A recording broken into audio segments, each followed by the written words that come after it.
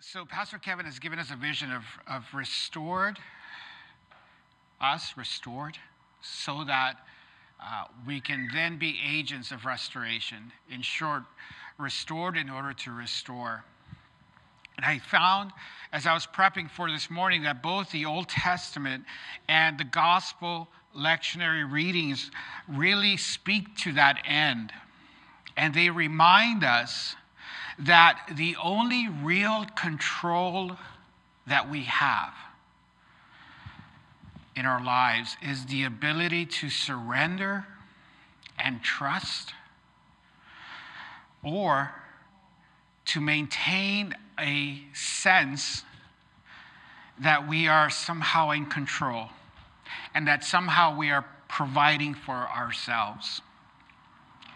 I'm wondering if there are situations, or maybe I should say it this way, I wonder if the situations that come our way where we experience powerlessness and where we lose any sense of direction or control, I wonder if they are opportunities for restoration, opportunities for change, for growth, for transformation.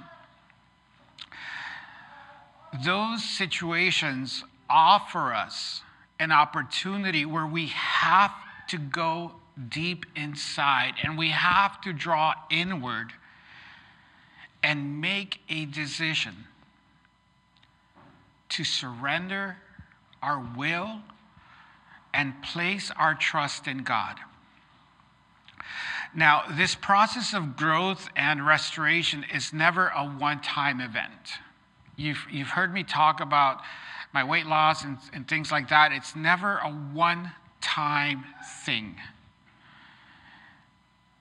Restoration is a constant decision to turn over our lives to God and choose to surrender. Richard Rohr writes in his book, Breathing Underwater, surrender is not giving up as we think of it, nearly as it is giving to the moment, the event, the person, the situation. The boy David arrives into a situation not of his choosing or making. I don't know if you caught that. It was Goliath who set the terms. And I'm going to take a little sidebar. I wrote this in an earlier draft and it didn't make it to the final draft, but I feel a pull towards it. Power, those in power, will always set terms and conditions that favor themselves.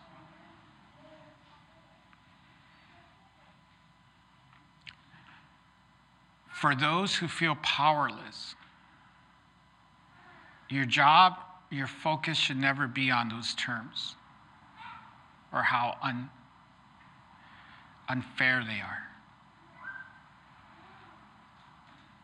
That's not where the focus is. It's on who God is. The terms for this battle have already been set. David has no input. There was no voting here. Israel had no say. Often you will find yourself in situations that you did not orchestrate, that you would not have chosen for yourselves. They were not of your making, at least not purposeful. Yet David doesn't show up and he does not retreat. He does not panic. I love that he has faced beasts before and he gives himself into this situation, into the battle. And he decides that day to walk in faith and trust. He tells Saul and his army, I have defeated lions and bears. Part of me wants to say, oh my. I've got jokes today, huh? lions and bears. He's not messing around. Let no one's heart fail because of this giant.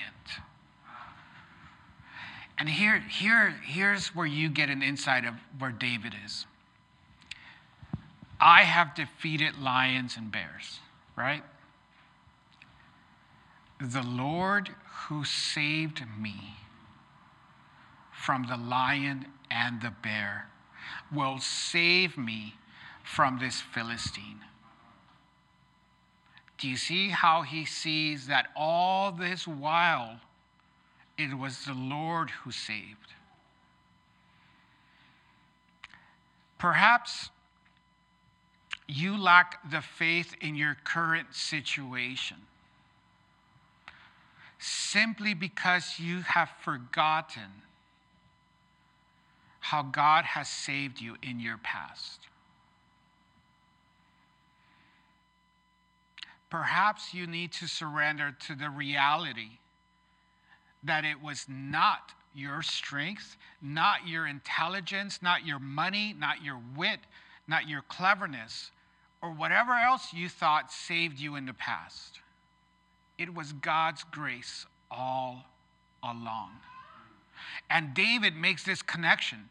I killed those bears, I killed those lions, but it was God who saved. I can walk confidently, face this giant, because the same God who saved in the past is with me today and will save me from this guy. There is always a temptation to believe that you have control. I love how Saul has nothing to lose. Saul goes, go right at it, kid. Knock yourself out. Let's see how this is going to turn out. And then once they decide, okay, it's going to be David, Saul starts covering David with armor. And he says, hey, you're going to need this. You're going to need a spear. You're going to need a javelin. You're going to need a helmet. But David was unable to walk in that gear.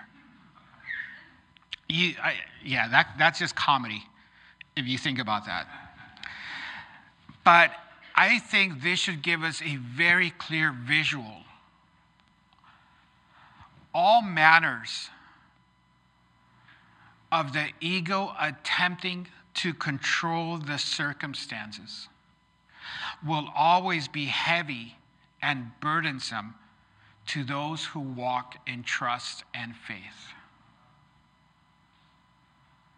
When you walk in trust and faith, any ability or any attempt to try to control will always be weird and feel heavy.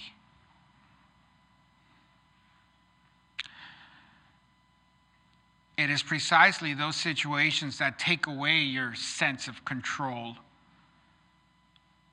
that require you to activate faith and trust and walk courageously like David.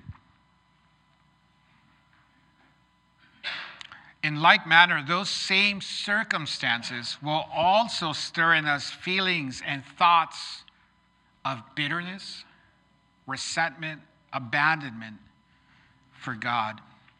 The ego will interpret any adverse situation as evidence that, after all, God cannot be really trusted. This was the lie that the serpent told our forefathers,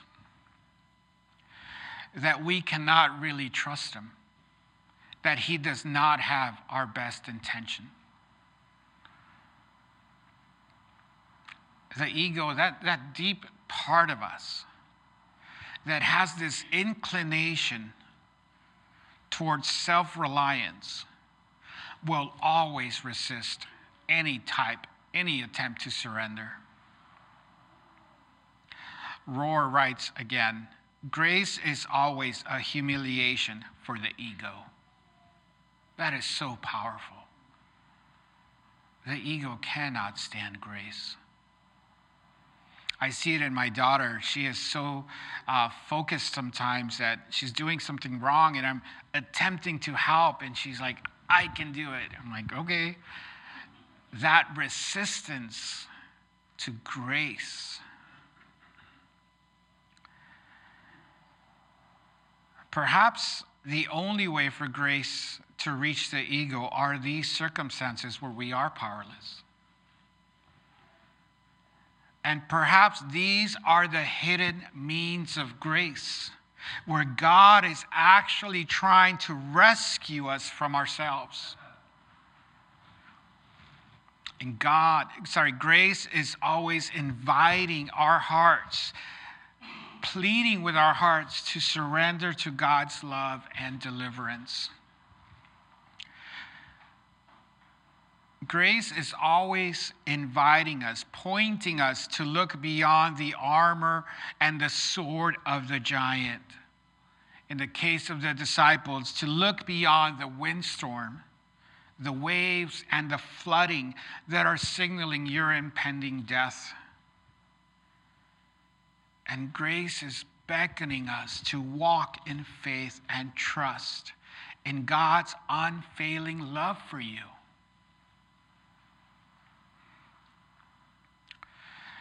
After all, as Paul reminds us in Romans, nothing can separate you from his love. And as Renee read this morning, Jesus talks to his disciples not in anger or disappointment, in such a way as a father telling his child, a mother telling her child, why do you find it so hard to trust me? Rohr writes, it is easy to surrender when you know that nothing but love and mercy is on the other side.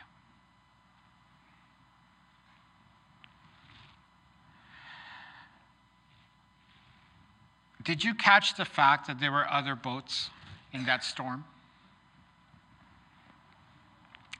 The reason why we do interviews is so that we could hear that others are also facing storms. The reason why we share our stories are so that you know that you are never alone. That we as a body of Christ suffer together. And when one is going through a windstorm, there are other boats. We're all in this together.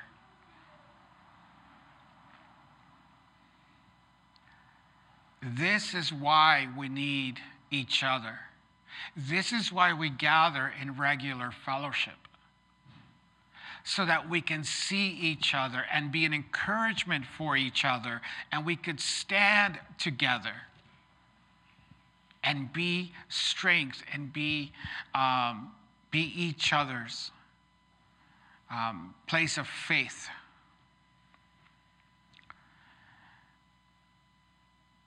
We gather so that we can diminish the notion that faith is only personal and not communal.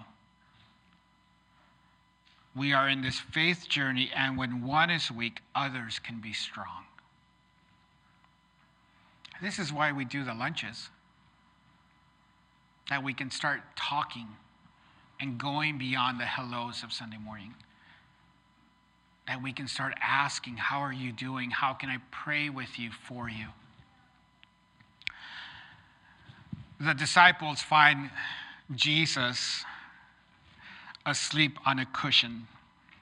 Now, I don't know about you, I would have lost my, I'm going through this storm. We're going to drown. And Deuter's asleep. That's no bueno. That's not a good talk. And if I love the little gospel. There's so much little nuggets. It was Jesus who dragged them out to sea. He said, hey, come with me. It was already getting dark. Homeboy knew there was a storm brewing. So if I'm in that boat, already I'm like, you, expletive here, expletive there. And then you're asleep? You're going to sleep through this? Oh, yeah.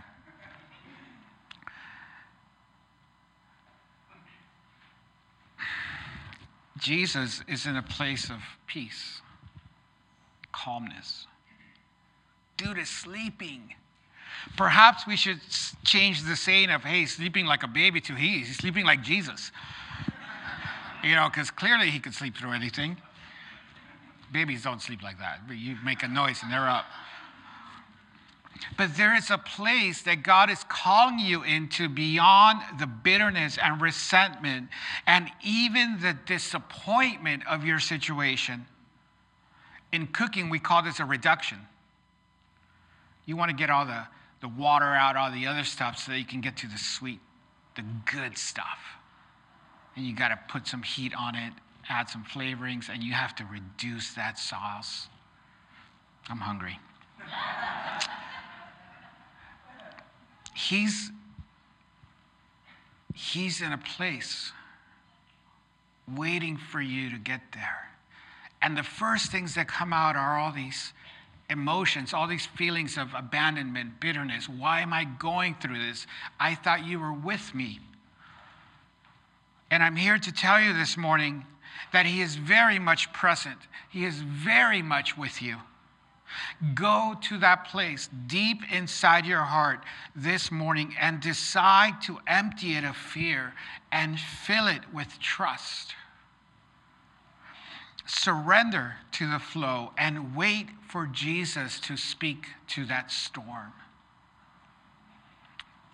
This morning, if you are in a storm, if you need prayer, if you find yourself in fear and you don't know if you have the faith, come to the altar. We want to pray with you. We want to remind you that all it takes is a mustard seed worth of faith. We have people who want to pray with you. Now, did you notice how both readings end? David, full of assurance, full of confidence, full of faith. He is saved. The disciples, full of fear, full of resentment, they are saved. God's love for you is never swayed by what's in your heart. He is at the ready to save and to rescue. Brothers and sisters, let none of your hearts fail because of your situation. Reach deep inside and take courage. Take heart. Decide today, decide this morning to trust in the strength that is God's. That same strength that defeated the giant that morning or that day. That same strength that quieted the sea. You are a child of the living God. His name is your armor and your shield. The Lord has saved you in the past. And he will save you from the hand of this giant standing in front of you.